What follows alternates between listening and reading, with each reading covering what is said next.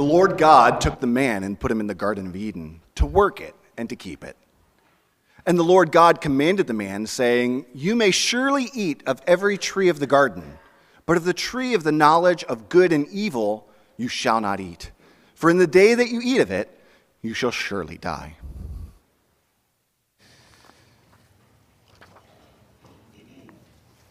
Thank you, Rich, for that.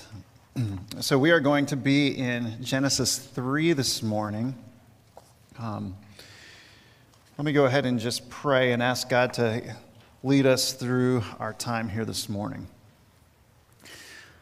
Lord, thank you for your word. Thank you for giving it to us. And again, you draw us back together on a Sunday, cool, cold Sunday here, to be around your word, to open it up, to study it. And yet, we can do all of those things, and if your Spirit doesn't land the truth on our hearts, what good is it? And so we ask for you to do what we can't do for ourselves. We ask that you would convict us, encourage us, and pray that you'd grant peace where peace is needed, repentance where repentance is needed. We ask that you would do the work in our hearts here this morning. In Jesus' name, amen. So Friday night, we had a family night. And Chris made some really good gluten-free brownies. There is actually a gluten-free brownie that exists that is good. We enjoyed that. Some ice cream as well. And then we pulled out an old classic movie, Little Women. If you haven't seen the movie or read the book, it's about 4 sisters who are growing up in New England during the Civil War. There are themes in the movie, themes like the importance of family. There's the themes of forgiveness. Jo, one of the sisters, gets very angry at her little sister Amy. Amy had taken all of Jo's writings of plays and threw them in the fire out of anger. Amy ends up being out on thin ice, falls through the ice. Jo saves her, and they have this reconciliation and this moment of forgiveness. But one of the themes is the theme of pursuit. In the story or in the movie, the 3 sisters, one dies, 3 of them are pursued by these guys. Meg, she's the oldest sister. And it's a nerdy school teacher that comes along and pursues her. The youngest is pursued by a guy named Lori. And then in the main actress life, Jo, she's pursued by this German professor named Frederick. Now, what makes the movie feel good is that you want these girls to be pursued. You see them in their state, and they're poor, and their dad has been injured in the Civil War, and you know that their future is coming, and you're hoping that they are pursued and even married. You're hoping that something good happens in all of this. This morning, we're going to see how God has pursued us and made us his own. For God to pursue us is a good thing. And I think this morning there are some individuals here whom God is pursuing. We see pursuit in the world. Like I mentioned earlier with Little Women, see that guy is pursuing that girl. You might see a team that is pursuing that player, a company pursuing that CEO. If you follow sports, you know that the University of Colorado has been pursuing Deion Sanders for a head coach. And they got him. He's their head coach. This morning, again, we are seeing how God pursues us. Now, one of the things that comes to mind is when that guy is pursuing that girl is attractive to him. When that team is pursuing that player has skills that will make that team better. When the company is pursuing the CEO, it's thought that the CEO can bring benefit to the business. Deion Sanders took Jackson State to an undefeated season. Hopefully he can turn this program around in Colorado. You see, if you are going to pursue someone, you're going to pursue them because you see value to them. And you're saying, I want that for me. Here, when we look at Genesis 3, we're seeing God pursuing Adam and Eve, and we are Adam and Eve in the story. God is pursuing us. So to set the context for this week and for the next few weeks, we're beginning a short Advent series. Advent means coming. Jesus is coming. And Jesus has two Advents. He comes in Bethlehem. That's his first coming. And so the Old Testament is waiting for the coming of the Messiah. And we now at this time of year are reflecting on his first coming. So our series is going to largely focus on his first coming. But we live on this side of the cross, on this side of the resurrection, and we're waiting for the second advent of Jesus. We're waiting for the second coming of Jesus. And there will be themes that come in our messages over the next few weeks, about his second coming as well. We anticipate the return of Jesus. Genesis 3 helps us anticipate the coming of Jesus. Just to set the context, in chapter 1, here's God. God who needs nothing. God who has all glory, and he's created the world in 6 days, and he's created the universe beyond that. And you get to the end of chapter 1, and it says that everything that God had made, including man, it indeed was very good. No blemishes, no faults, no dysfunctionality that's going on. And God takes man, and he chooses to put him in this region or this garden. And in that garden, he gives the man rule and reign over all things. This is your world now to exercise dominion over. He says, but I've got one rule for you, just one. The one rule is that tree right there, the tree, the knowledge of good and evil. You are not to eat of the fruit of that one tree. And then we move into chapter 3, where our focus is this morning. Chapter 3, beginning with just point 1 to our sermon, the practice of sin. The practice of sin. It says in verse 1, now the serpent was more crafty than any other beast of the field that the Lord God had made. Who is this serpent that we're introduced to, the very beginning of the Bible?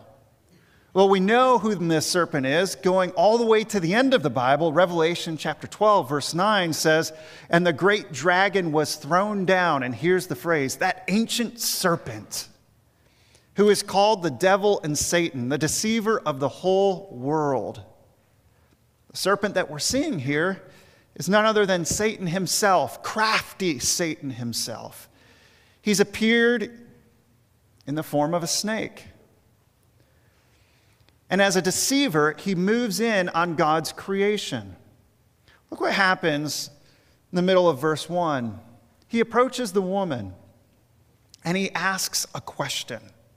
He said to the woman, did God actually say, you shall not eat of any tree in the garden? We don't read of any kind of introductions here.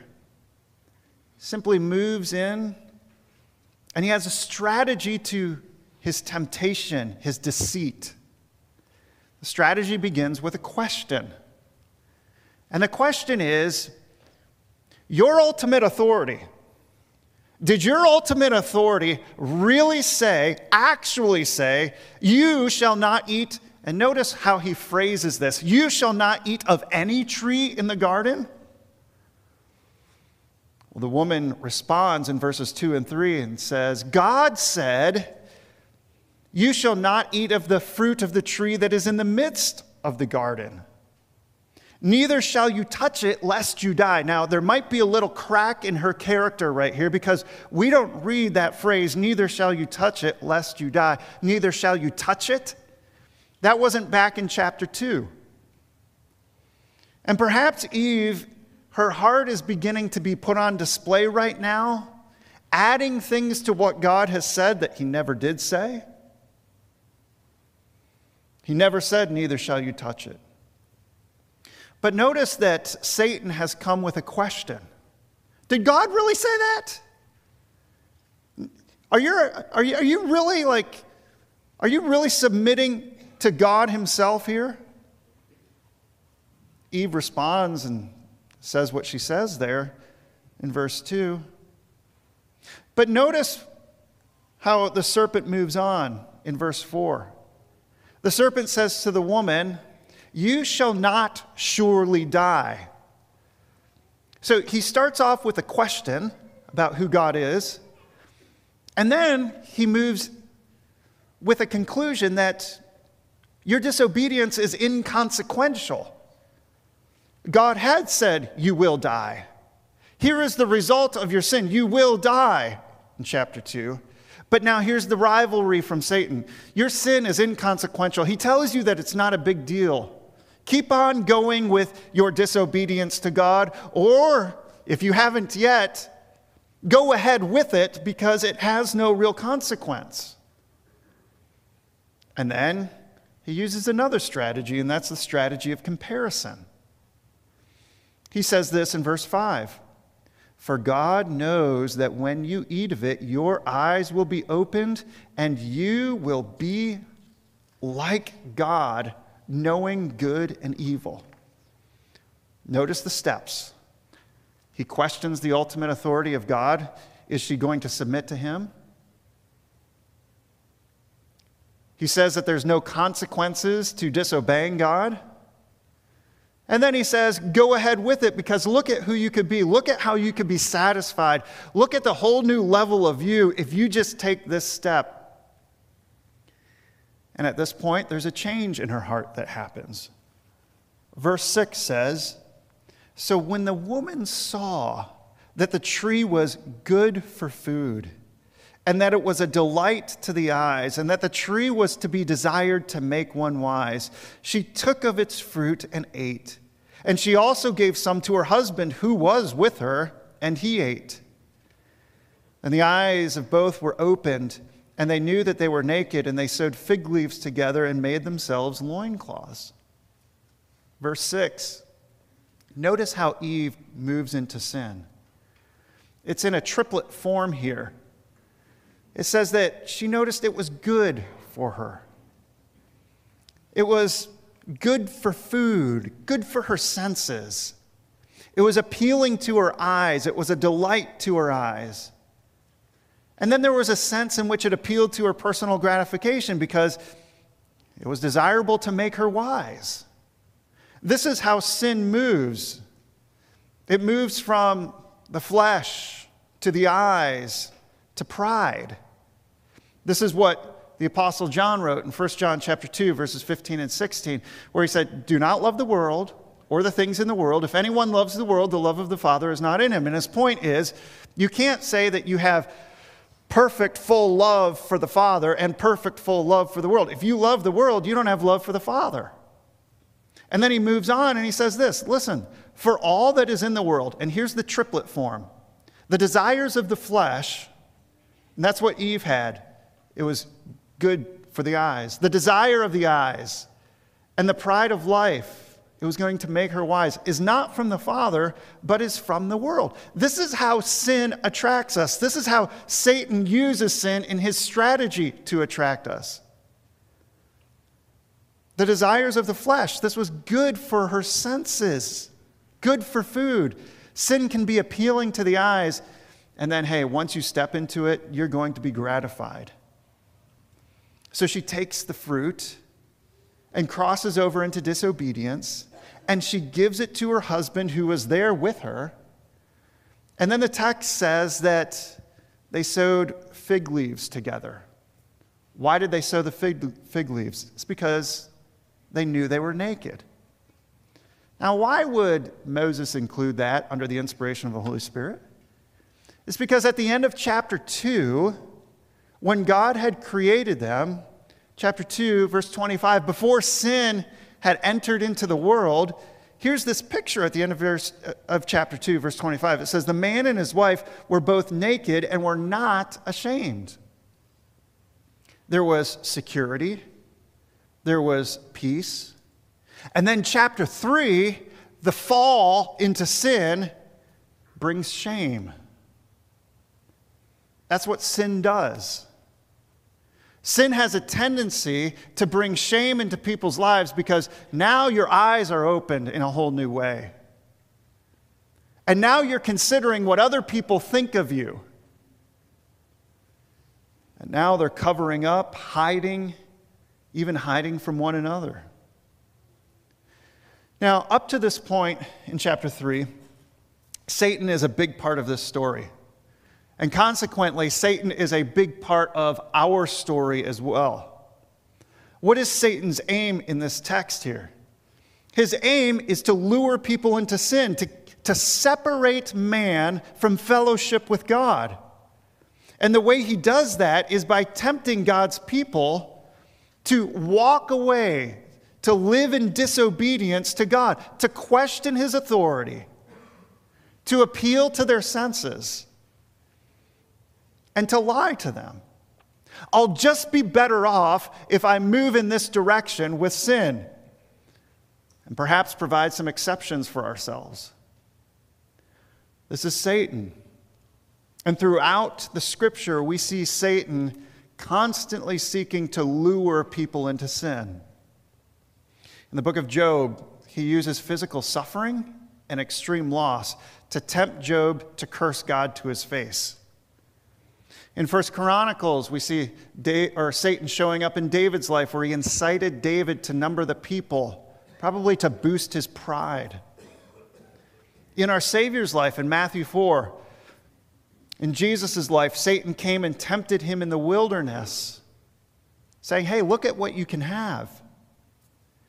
2 Corinthians 12, Paul says that a messenger of Satan was sent to harass him. Ephesians 6, we're told that we face the schemes of the devil. 1 Peter 5, we're told that Satan is roaring.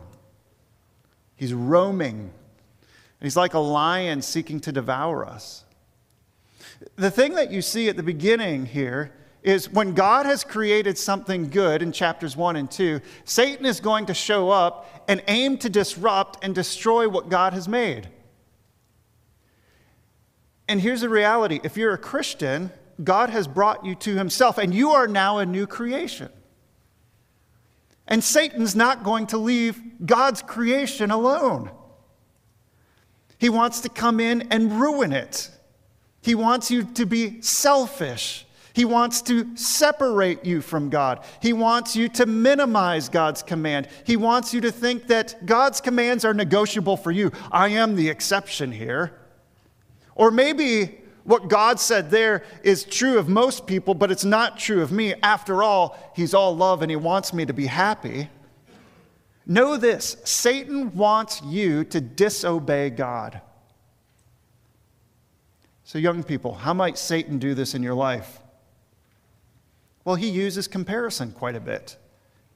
He wants you to compare yourself to the approval of others around you. Maybe thoughts like this, I need to be happy, and I can't be happy following God like this. I'll be missing out on so much. I need to be like them.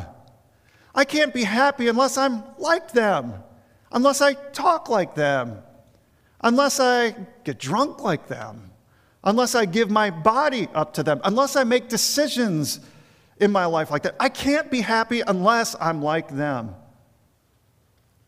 Young children, I remember a time when I was lured into sin, thinking I wouldn't be happy unless I had something that I wanted. I was probably only 4 or 5, and my dad had known the local pizza shop owner. His name is Leo. And Leo welcomed us into the pizza shop. My dad was talking with him, and in the back room, his sons were playing with cars. We were on the floor, and I saw this little car that looked so attractive, and I thought, I have to have it, or else I just won't be happy. And so I don't think I could have been older than 5. My little hands went for the 5-finger discount, you know? just grabbed that thing, stuck it in my pocket, went home that night. And I got busted by my parents later. Where'd that car come from, Nate? But that's how sin works. Unless I get that thing, unless I get that relationship, unless I get that toy, I won't be happy. So men and women, Satan wants you to walk away from the creation of marriage. Satan wants you to turn away from what God has created, and he wants you to walk in rebellion to God. And he wants you to think, I'm the exception here. Look at what I could have. I could be much better off than where I'm at right now. Here we are. We're being faced with sin over and over again. This is Adam. Adam is our representative. And we're all born with this sin nature. What we see in verses 1 through 7 is Adam, our head, our human representative, going forth into sin. And the rest of Scripture goes on to explain to us that as Adam went into sin, hey, he plunged us into sin. We're born as sinners. There's a theological term for this. It's called federal headship. And the idea is that Satan, or Adam, is our head, the representative of humanity. And when he goes off the cliff into sin, we go off the cliff with him. Illustration would be like this. It's what I've heard. The king, who is the representative of the country, when he goes to war, guess who else is at war? The whole country is at war. He represents the country. So the Bible says, here's Adam. He went off into sin, and so have we. Romans 5, verse 12 says this, therefore, just as sin came into the world through one man, and death through sin, and so death spread to all men because all sin. Who's the one man? It's Adam. 1 Corinthians 15, verses 20 and 21. For as by a man came death, by a man has come also the resurrection from the dead. For as in Adam all die. There it is. There's Adam. There's our head. Now there's a second Adam that's coming. So also Christ shall be made alive. And we'll talk about that in just a little bit. But here's where we are. We're at the end of verse 7 of chapter 3. We're all the sinners. And we can look back over our life this last week and see that we've been lured into thoughts of sin, actions of sin, words of sin, and the curtain could come down right there on us all, and we could be totally separated from God forever and ever. God could just be done with us and say, okay, I'm going to take this whole thing called the human race and just be done. We'll start something else called, and you name it. But the curtain doesn't come down because that's not God's plan. Instead, we move into Act 2, verses 8 through 13. Where we see the God who pursues. The God who pursues. In verse 8, here's Adam and Eve with fig leaves sewn together around them. And it says that they heard, that is Adam and Eve, they heard the sound of the Lord God walking in the garden in the cool of the day. Now, that's just, for me, that catches my attention when I see that, because they can hear the sound of God walking. What was it like in Eden? What was it like to hear the footsteps of God, perhaps, making noise on the grass or on twigs or on leaves that had fallen? The Bible doesn't expand on it, so we'll just keep going. But notice what happens in the second half of verse 8. When they heard the sound of the Lord God walking, the man and his wife hid themselves from the presence of the Lord God among the trees of the garden. Now here's the Creator from Genesis 1. What did the Creator make? He made the very thing that they're hiding in. He made those trees. And here's Adam and Eve thinking, I can play a little hide and seek from God and perhaps guard myself from Him. It's like a little child trying to play hide and seek with his parents who know the ins and outs, the nooks and crannies of the house everywhere. And here is God approaching them, and in their foolishness, they think that they can hide themselves from God. Verse 9, but the Lord God called to the man and said to him, where are you? And that question is not a question in which God is lacking knowledge. That's a question, he knows where they are, and now he's speaking up, and he's going to see if they're going to speak back. Where are you, Adam? Where are you right now? He's drawing Adam out. And notice what Adam responds with in verse 10. He says, I heard the sound of you in the garden, and I was afraid because I was naked and I hid myself. Now, this goes back to chapter 2. The end of chapter 2, no hiding there, but he's naked. Now, in chapter 3, after he's committed the sin, his eyes are opened in a new way, and he sees his nakedness in a way that he hasn't before, and now he's saying, I've committed this sin, and now I want to hide. And that's how sin works with us, folks. When sin just comes into our lives, there is a propensity to hide. To hide that act, to hide ourselves, whatever it might be. When we're busted for sin, that's our tendency. Let's run and hide. But it keeps going here. Notice what he says in verse 11. God questions him, and he says, who told you that you were naked? I mean, he had no comparison before in chapter 2. He just was naked. And now this new idea has come in that he's naked. So who told you that you were naked? And then he follows up with the question that he knows the answer to. Have you eaten of the tree of which I commanded you not to eat? There it is. There's the confrontation. I've told you what not to do, and now I'm just going to get right to the point. Have you transgressed me? Have you stepped over the boundary and committed sin? And notice what Adam says in verse 12. The man said, the woman whom you gave to be with me, she gave me fruit of the tree, and I ate. Then the Lord God said to the woman, what is this that you have done? And the woman said, the serpent deceived me, and I ate. Now, here's man. He's being pursued by God. He's being confronted by God. And what's the tendency when he's confronted with his sin?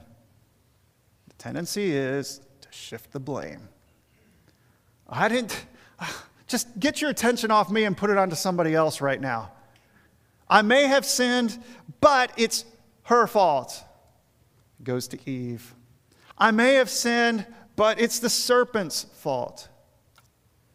This is how we are in our sin and our foolishness. You remember Dr. Bookman's words, for some of you who are here, he would say, sin makes you stupid. The laptop was open and I just couldn't help myself. I just went cruising through those pictures there. Or I couldn't help myself. They said something mean to me, so I just had to say it right back to them. I had to blame them. They're the ones who started it. Don't blame me. Get your attention on them. Here is the sinfulness that is in all of us.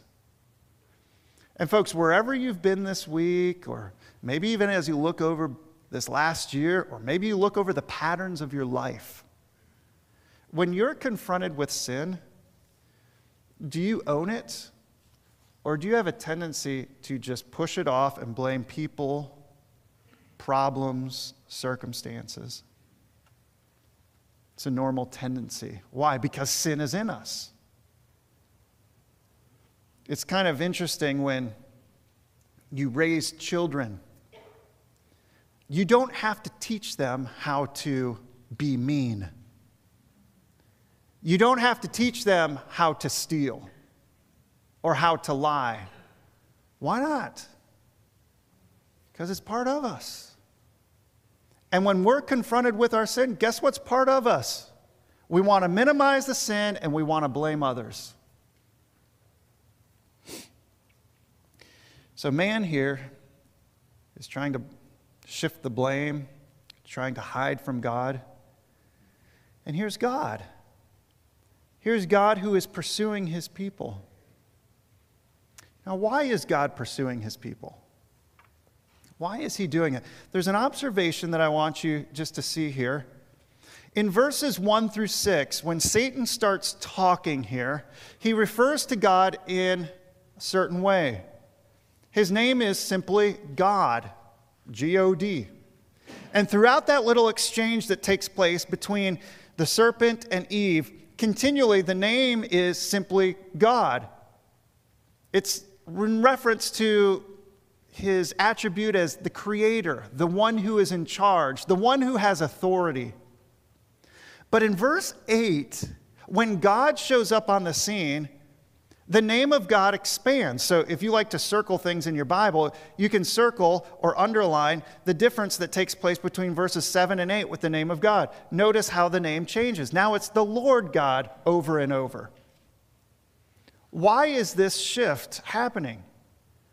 It's because when the term Lord is included, we are using the name that describes him as a covenant partner, as somebody who's in relationship.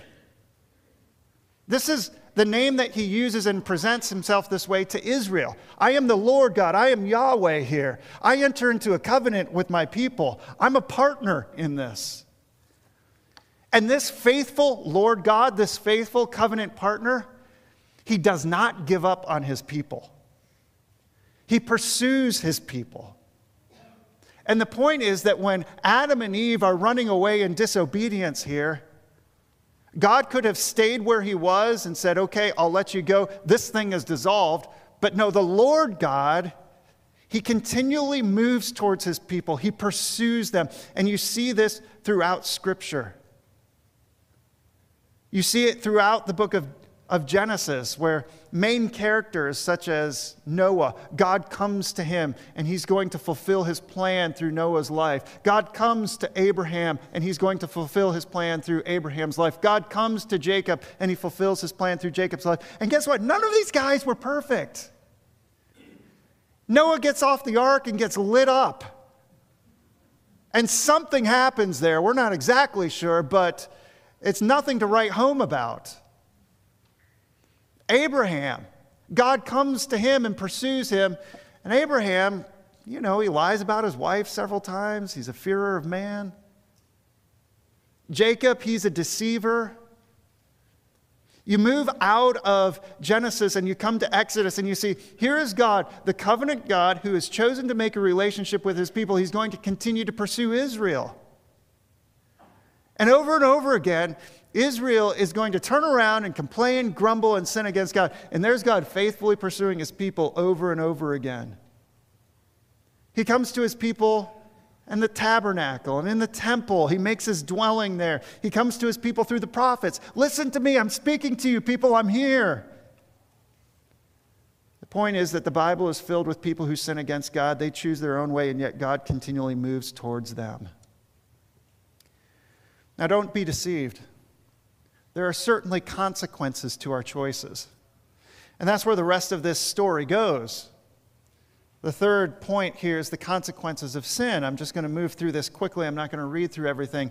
But in verse 16, the woman has sinned. So what is the consequence of your sin against the Lord God? Well, she's going to have pain in childbirth. She's going to have a desire or an urge that is for her husband's position as a leader, but he's going to rule over her. In verses 17 through 19, we move on to the man.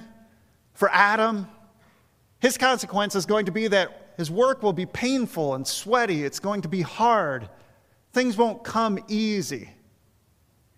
A couple of weeks ago, probably a month ago now, I was messing around with some blocks of wood. We got a pop-up camper, and these blocks of wood are supposed to go under the jack stands, and I was moving it around for storage for the winter, and pulling out these blocks of wood, and they had dirt on them, so I was just banging them like this to get the dirt off. Just a little bit of work. Shouldn't have been a problem. Until, I don't know where my eyes were, the blocks that I was smashing, all of a sudden my thumb became the block, and I smashed my thumb. And so, if you can see that, I've got a black thumbnail right there. painful, just supposed to be run-of-the-mill work. You go through your work and you say it's just supposed to be done neatly and done orderly. Aren't supposed to be any problems. You're going to work tomorrow morning. There's going to be problems for you waiting on your desk. Why? It's the consequences of living in a sinful world. And then there's separation. Verses 22 through 24, the end of the chapter, God says, I can't have them in Eden anymore. Verse 23, therefore the Lord God sent him out of the Garden of Eden to work the ground from which he had taken. He drove out the man. So he has to go. He's pushed out. But I want to go back to verses 14 and 15. There's a consequence in the serpent's life. Verse 14. The Lord God said to the serpent, because you have done this, cursed are you above all livestock and above all the beasts of the field. On your belly you shall go, and dust you shall eat all the days of your life. So here's a consequence for the serpent. It's going to be crawling on its belly everywhere it goes. Verse 15. I will put enmity between you and the woman, and between your offspring and her offspring. He shall bruise your head, and you shall bruise his heel. When he says that I am going to put enmity between you and the woman, and I'm going to put enmity between your offspring and her offspring, there is going to be the presence of conflict. And when we think about conflict, we tend to think, oh, I don't want any more conflict. This is the most gracious conflict that could ever be given. And here's why. If there's no conflict, Satan wins and we're done. If there is conflict, there's a fighting chance. And God says, I'm not going to let you win, Satan, and be done. I'm going to put conflict. I'm going to put enmity between your seed and her seed.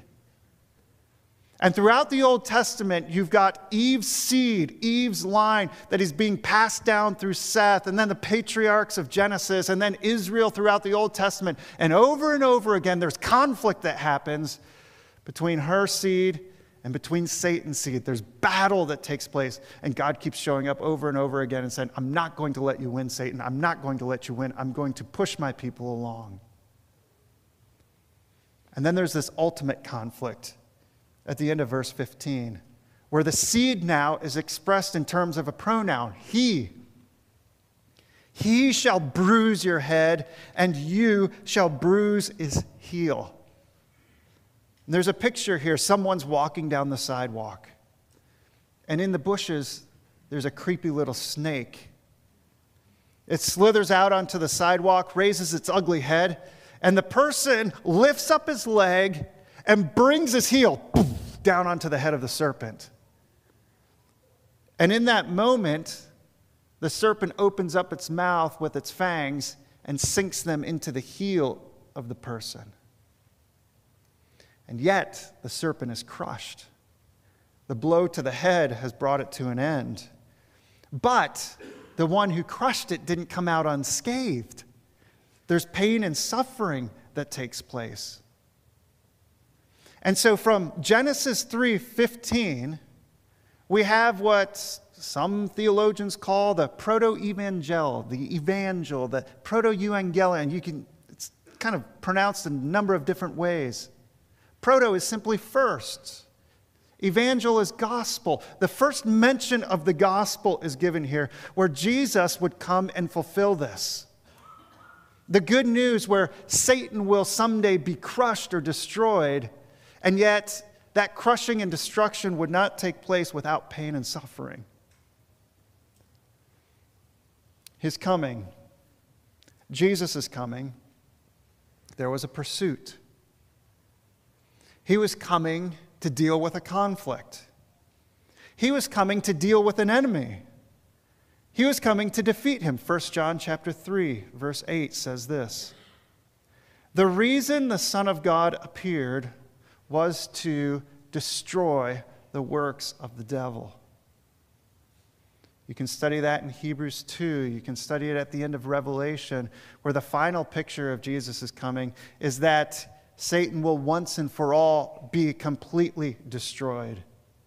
And so even right now, we look back and we see Jesus going to the cross and destroying the works that Satan had done in humanity. Jesus' work on the cross was going to render Satan's work in the lives of people, the work of sin, and say, I can undo that in people's lives. People won't have to be defeated by sin as they stand before God. And here's Jesus, the mighty warrior, living a perfect, obedient life, going through the same temptations, and yet succeeding. The first Adam fails. The second Adam goes out into the wilderness and perfectly obeys. Satan can't get a grip on him. And Jesus says, okay, all of those who are under the head of Adam now have a second head. There's a second opportunity, if you will, for creation. There's a man who can lead you and who can give you the gift of his obedience because the first man couldn't, Romans 5. The second man can. That's Jesus. And so he comes and destroys the works of the devil. And so here we are living on this side of the cross where Jesus has come, died, and rose again. And then we're looking at his second coming, the second advent, and we're saying, Jesus, come because we want Satan once and for all destroyed. We want him done. Yes, the permanence of sin, if you will, the judgment of sin that comes has been rendered defeated by Christ. And yet the effects of sin are just being splashed up against us in our lives right now. We're tired of that. And so we say, Jesus, come. So Jesus was coming to pursue. He was coming to pursue his work in destroying the works of the devil. But he was also coming to serve and to love sinners like Adam and Eve. You look throughout Scripture and you see, here's why Jesus came. Mark 10, verse 45. For even the Son of Man came not to be served, but to serve. And why did he come? To give his life as a ransom for many, for the many who were under the first Adam. Luke chapter 19, verse 10. Here's the Son of Man. He came. Why did he come? He came to seek and save the lost. That's who we are. Before Christ comes, we're lost. John 10, verse 10. The thief comes only to steal and kill and destroy, but I came that they may have life and have it abundantly. 1 Timothy 1, verse 15. The saying is trustworthy and deserving of full acceptance that Christ Jesus came into the world to save sinners. You might be here as a tire kicker. By that I mean, you're just kind of tire kicking religion. And the thing that you need to know about God, about the Bible, about Jesus, is that Jesus came for you. Jesus came and offered his life as a ransom for many. He came to save the lost. And the way he does that is by going to the cross and taking the judgment that you deserve for your sin, the judgment from God, and then giving his life, his obedient life, as a gift to you that can only be received in faith. Here's Jesus who is coming. And the Apostle Paul can say this, that he came into the world to save sinners. And then he goes on to say, of whom I am the foremost.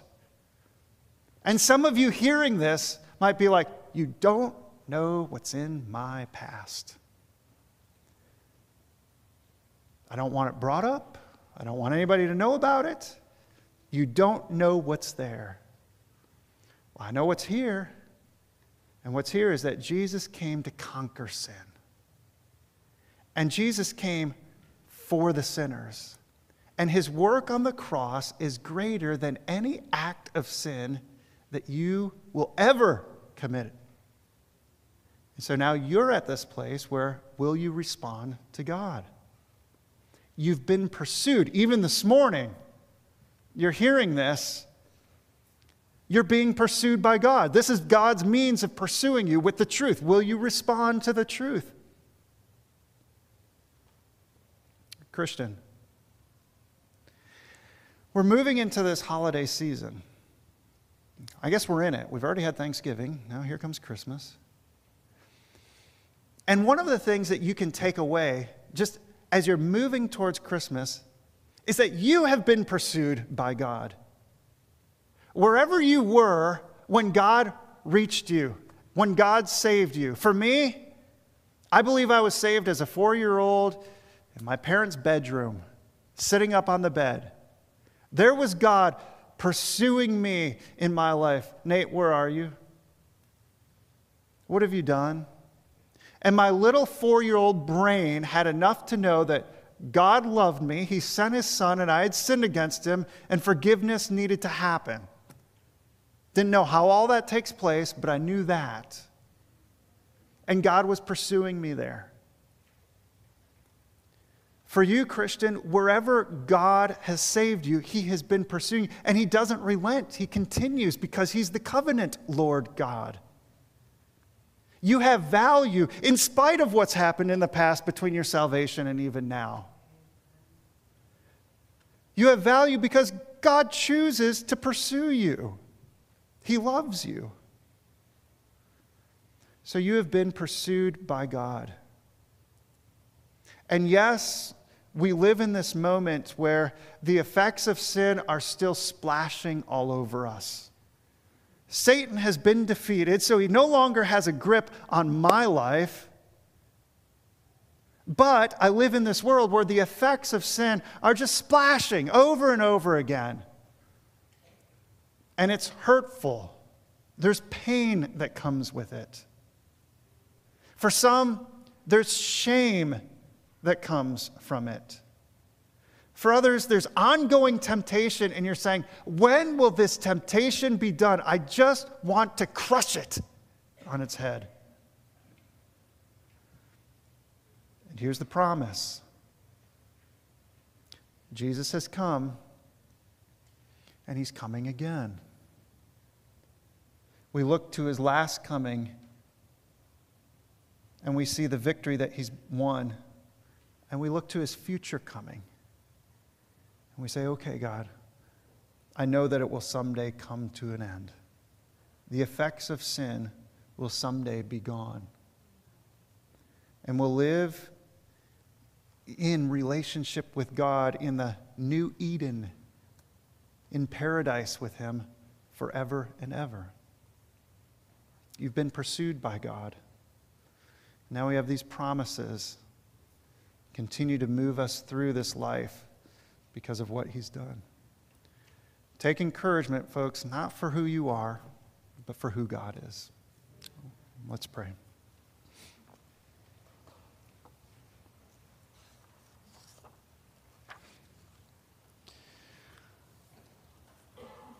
Lord, we thank You for who You are this morning. You're a God who pursues. Thank You for not giving up on us. Thank You for sending Your Son. And even now, as we come to this table, we're reminded in a very specific way, in a very tangible way, of how You pursued us. And so help us now, Lord, to recall to mind and to heart what You've done for us on the cross, how You came to save sinners. I pray that even during this time, we'll take moments to repent and confess sins committed in action, in thought, maybe obedience that we refrained from, that we should have stepped into, so sin on that front. And I just pray, Lord, that as we move into this, that we would be encouraged as we handle these elements, that our sin doesn't defeat us. You're our deliverer. And so we handle these elements with confidence and hope in who You are. And we handle these elements in thankfulness because You have delivered us from sin. It's in Jesus' name we pray. Amen.